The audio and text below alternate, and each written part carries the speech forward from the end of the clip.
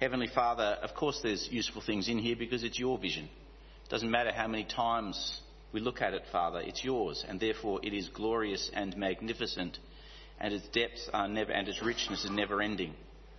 And so, Father, we pray this morning that your Spirit will do his work among us, that we might see the vision you have given us to look at, that we might see it clearly, sharply, in focus.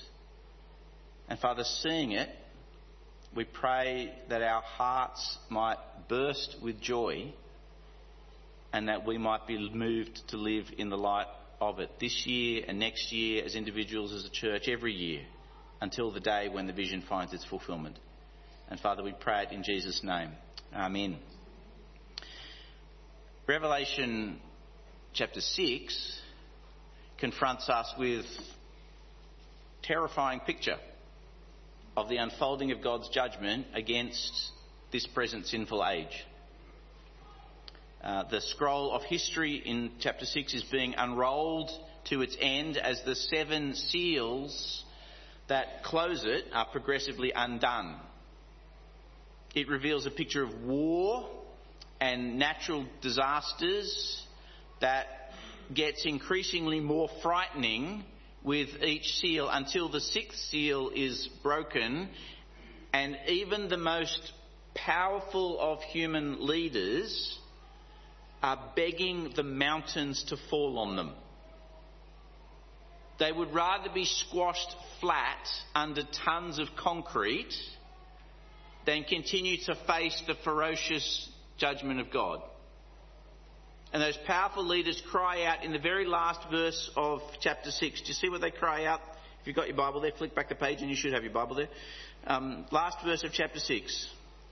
The great day of wrath has come, and who can stand? To them it appears that the judgment of God is all-consuming and that nobody and nothing will possibly escape its fire. And then you expect to see the 7th, the final seal, broken. But instead, in chapter 7, you get this abrupt change of scene. Before the finality of his judgment is unleashed, God interrupts the flow to answer the question, who could stand? There are people for whom the unfolding of God's plan will not end in terrible judgment, but in joyful celebration. Then in the first half of chapter 7, God places his seal upon his people. He seals the exact number of them. And every single one of them will stand firm in their faith to the end. Some of them will be murdered for it. But they will die as martyrs who have held the faith to their final breath, no matter what temptation or pressure was thrown at them. And then in our passage from 7 verse 9, we get a vision of how the story of history ends for God's sealed people. And what do we see in this vision? We see this great crowd of humanity from, will you tell me, where are they from? From every nation, every tribe, every people, every language. This great crowd of humanity from everywhere. And what is the first thing that we are told they are doing? They are standing. Where are they standing? Before the throne and in front of the Lamb. They are standing in the presence of the very God and Messiah whose judgment it seemed nobody could stand before in Revelation 6. And what are they doing while they stand there? They're celebrating. That's what they're doing. They're celebrating. They're dressed in white robes of victory. They got their party clothes on. And they're waving palm branches. It's the equivalent to waving the flag like a crazy person at the football because your team just won. Lucky. It's an expression of joy and celebration, which is the same reason they're crying out in a loud voice, like excited fans when their team's just won? What are they so joyful about? What are they celebrating so enthusiastically? The God they know as Saviour.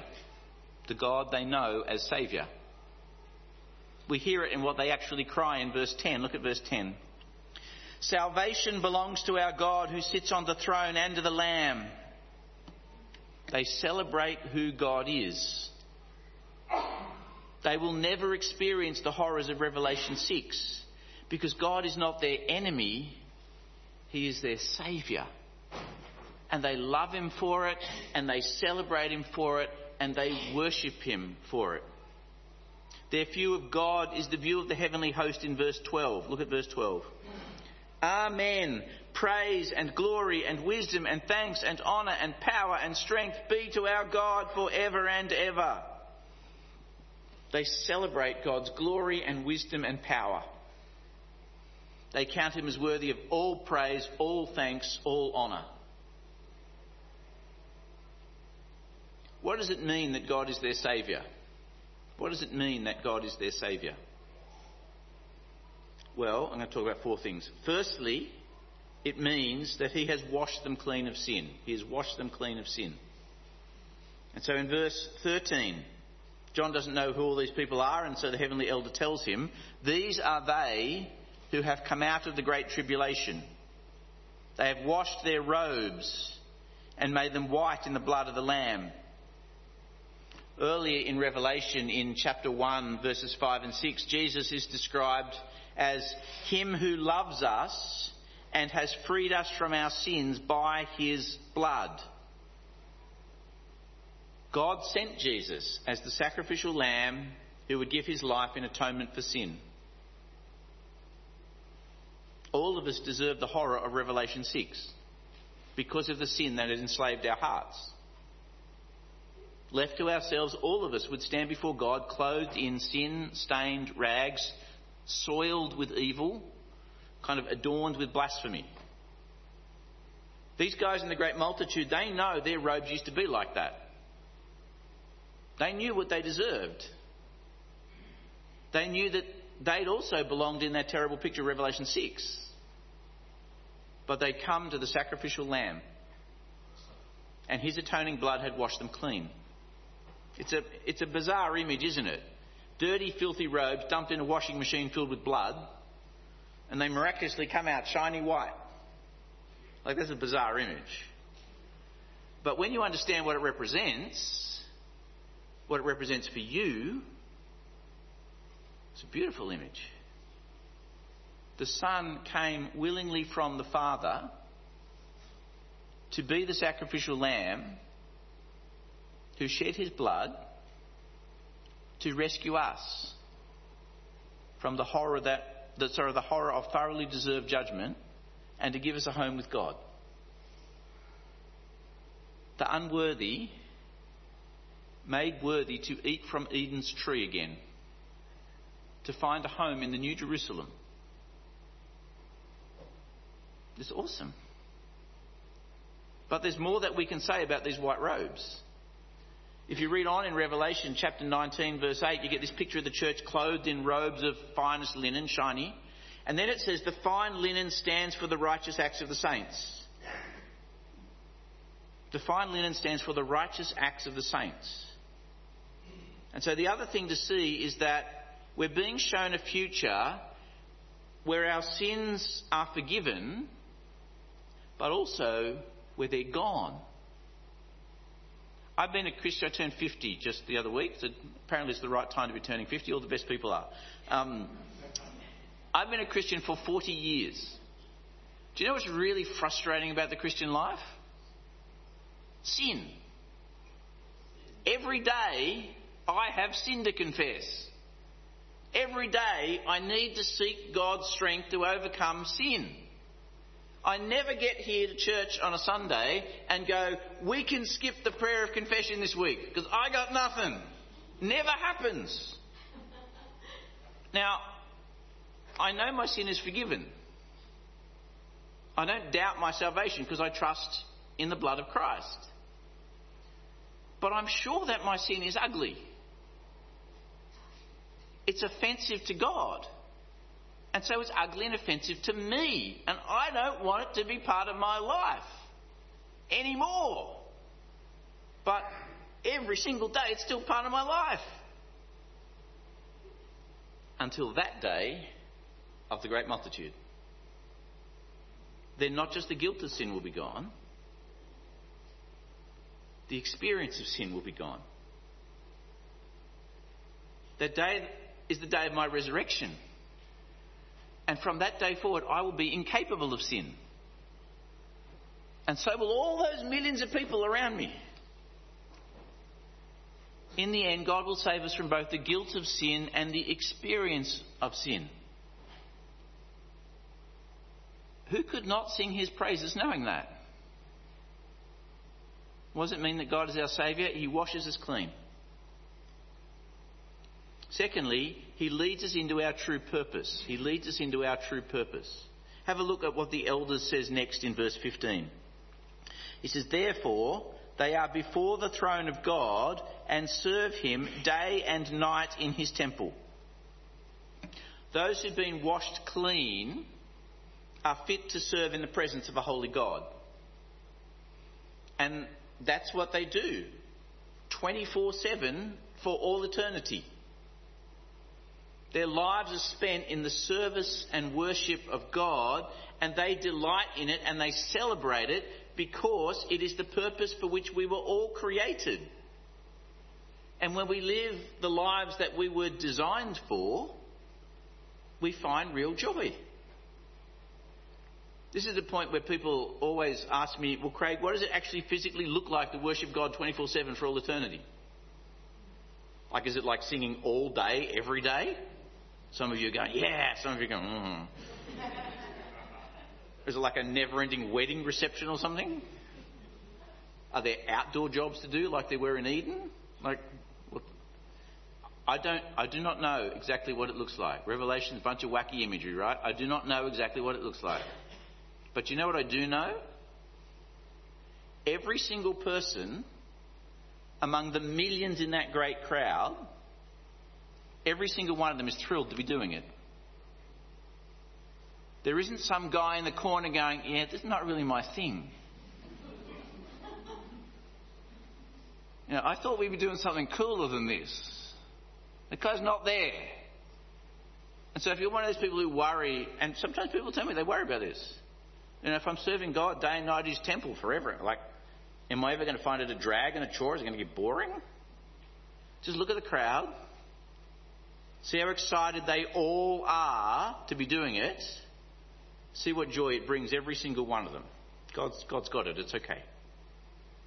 What does it mean that God is our Saviour? He washed us clean. He washes us clean. He leads us into our true purpose. Thirdly, he delivers us from all suffering once and for all. He delivers us from all suffering once and for all. In verse 14, the elder describes the great multitude as they who have come out of the great tribulation. Tribulation just means trouble or difficulty.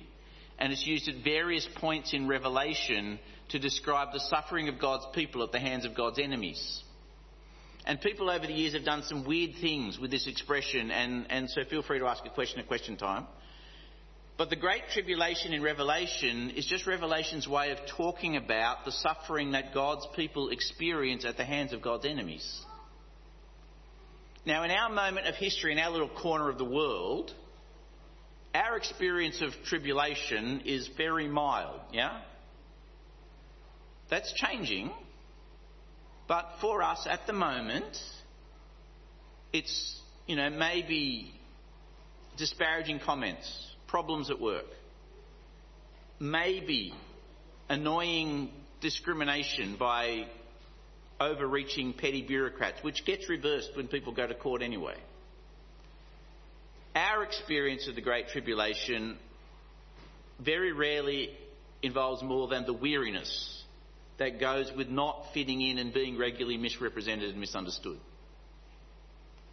Most Christians, of course, do not live in the West.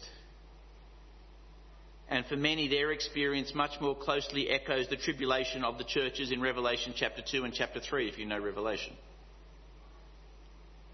An NGO report was published in 2018 which concluded that the persecution of Christians is today worse than at any time in history.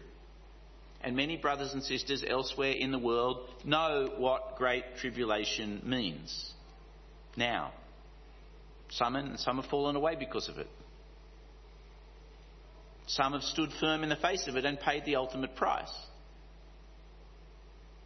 That happens today, as it did for that first generation of Christians, and as will continue until the end. And then it ends. At the end of verse 15, he who sits on the throne will spread his tent over them.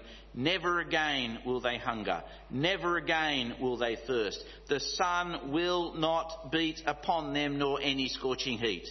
They live under the protection of God's tent. The scorching heat of tribulation will never bother them again. And the protection of that tent, it stretches even further. Never again will they hunger or thirst. No hardship. No deprivation. No worrying about how they're going to get by. And then look at the very last verse of our passage. And God will, you tell me, what will God do? God will wipe away every tear from their eyes. It's not just the tribulation of persecution that is gone for that great multitude. Every suffering, every pain, every heartbreak, every trouble, gone. All suffering, once and for all, gone. Don't tell me, but what's your greatest fear, your deepest anxiety, your hardest thing? Gone. What makes you most sad? Gone. What's your heaviest burden? Gone. Do you see why we will celebrate with such joy?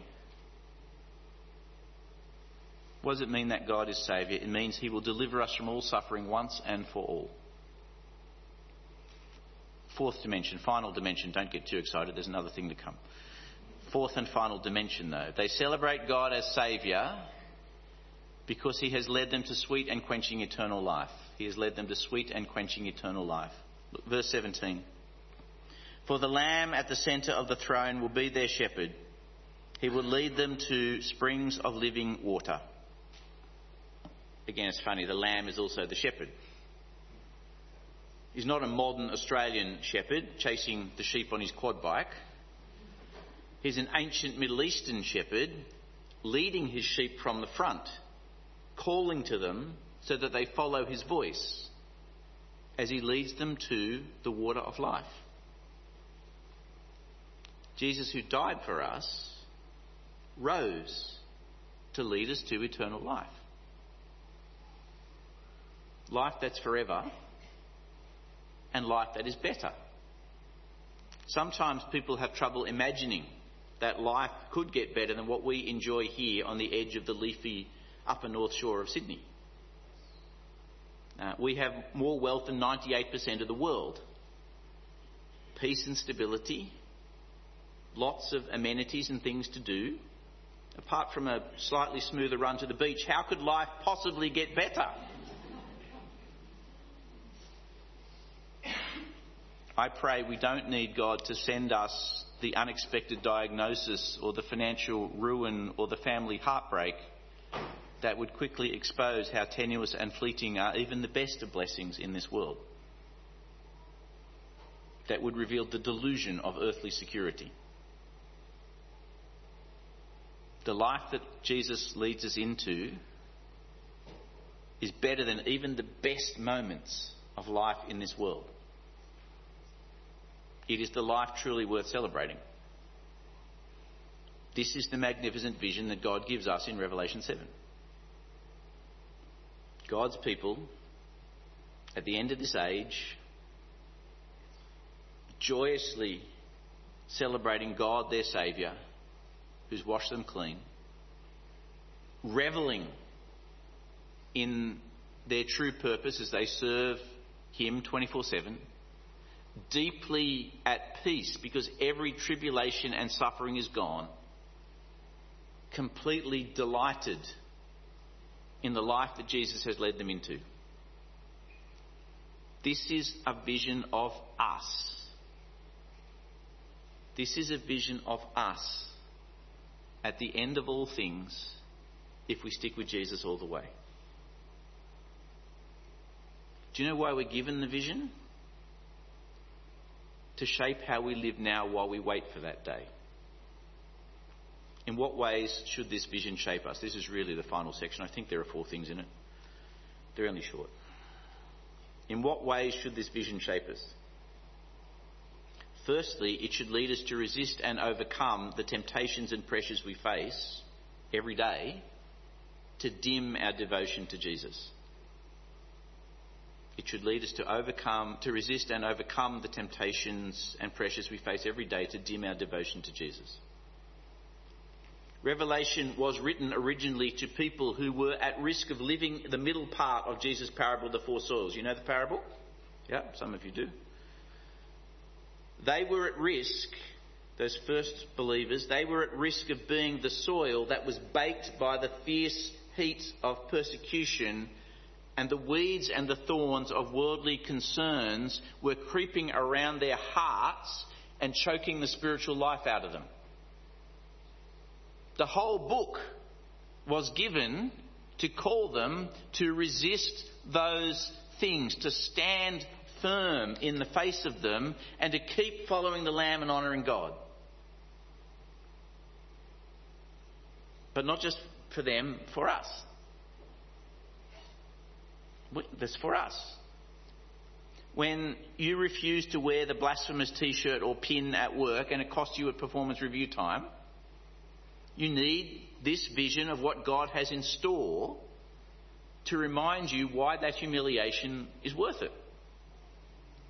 When all of your peers have all the shiny toys that you don't have because you made Christ Lord of your finances, you need this vision of what God has in store to remind you why it's not even worth thinking about from the perspective of eternity. If your peers treat you as weird or unhinged because you live for Christ and not like them, if that costs you the relationship that you've always longed for, you need this vision of God to remind you the path you've chosen is the better way. This vision should lead us to resist and overcome the temptations and pressures we face every day to dim our devotion to Christ. Secondly, this vision should lead us to devote our lives to the service of God now. It should lead us to devote our lives to the service of God now. I remember once at some training exercise somewhere at some point, doing, the ice breaking. Am I the only one who hates icebreakers? Anyway, doing one of those icebreaker exercises where we were given a question. If you could write a letter to your younger self, what would you tell yourself? Have you ever had to do one of them? And then we had to share them anyway. If you could write a letter to your younger self, what would you tell yourself? There's a sense in which that's what's going on in Revelation 7. Like it's a vision given by Christ, but in this vision our future selves are sending us a message by way of their celebration. On that day when we have pure hearts and resurrected bodies, it will be obvious to us that serving God 24/7 for all eternity is where true joy and happiness is found. But that is just as true now. We just struggle to see it sometimes because we live in this flesh and in this fallen world. So will you listen to the message that your future self is sending you? You are saying to you, there is nothing more worthy of your attention and devotion than serving God. You are saying to you, devote yourself to serving God now. Sacrifice everything else to serve God now because it's awesome. Get up each morning to serve God. Ask yourself each day, how is God going to be glorified in me today? What should my day consist of if I want to glorify God? What should it not consist of? Have I filled my diary with things that are going to glorify God? How does the content of my calendar help me to serve the purposes of God as I will with so much joy on that last day? What time am I frittering away without a thought for the glory and service of God? How do I work to the glory of God? How do I rest to the glory of God? How is this relationship giving glory to God? Is this relationship giving glory to God? This vision should lead us to devote our lives to the service of God now. Thirdly, this vision should drive us to play our part in gathering the great multitude. How did all these people get to be part of that great multitude? Why did they come to wash their robes white in the blood of the Lamb? Someone invited them to. Someone shared their enthusiasm for God and pointed them to the Lamb. That's how you got to be part of it. That's how God draws everybody into it. Don't just rejoice that God is your Saviour. Help other people come and see it for themselves too. Your lips, your life, they're part of that. The prayers of people who see this vision, should be filled with the names of people who they long to see saved. Who we long to see standing there with us on that great day. What better way to serve God than to point out His glory as Saviour to other people? What better way to serve God? And how could we not do it if our present selves grasp even a fraction of what our future resurrected selves will grasp thoroughly on that day? God is a glorious Saviour. He is. He's done great things for us, and He's taking us to a glorious destination. If we grasp that vision which Revelation 7 lays before us, how could we not celebrate Him and stand firm for Him and serve Him and follow the shepherd He sent us to those springs of living water? How could we not do that? Let's pray. Heavenly Father, help us to see it. Help us to see it clearly. Help us to love it. Help us to love You as our Saviour. Help us to celebrate You as our Saviour. Help us to worship You as our Saviour. Thank You for these robes washed white in the blood of the Lamb, Father. Thank You. Thank You for cleansing us. Thank You that one day we are going to get to be who You designed us to be 24/7 without sin getting in the way and mucking stuff up. Thank You that we will serve You with such joy. Father, help us to serve You now and to know the joy of it. Father, when the hard times come, we pray that this vision will help us to stand firm in the face of pressure and temptation, of struggle and difficulty, of tribulation, because we know how the story ends. And Father, we pray that today we will follow the Lamb who is the shepherd, because He leads the way to the springs of living water. Father, help us to believe what we will know in our experience perfectly then. Help us to believe it now, and so to follow Him now, and to drink from that living water now, as we will perfectly on that last day. Father, may this be our vision today and every day. May it shape every one of our steps, and we pray it in Jesus' name. Amen.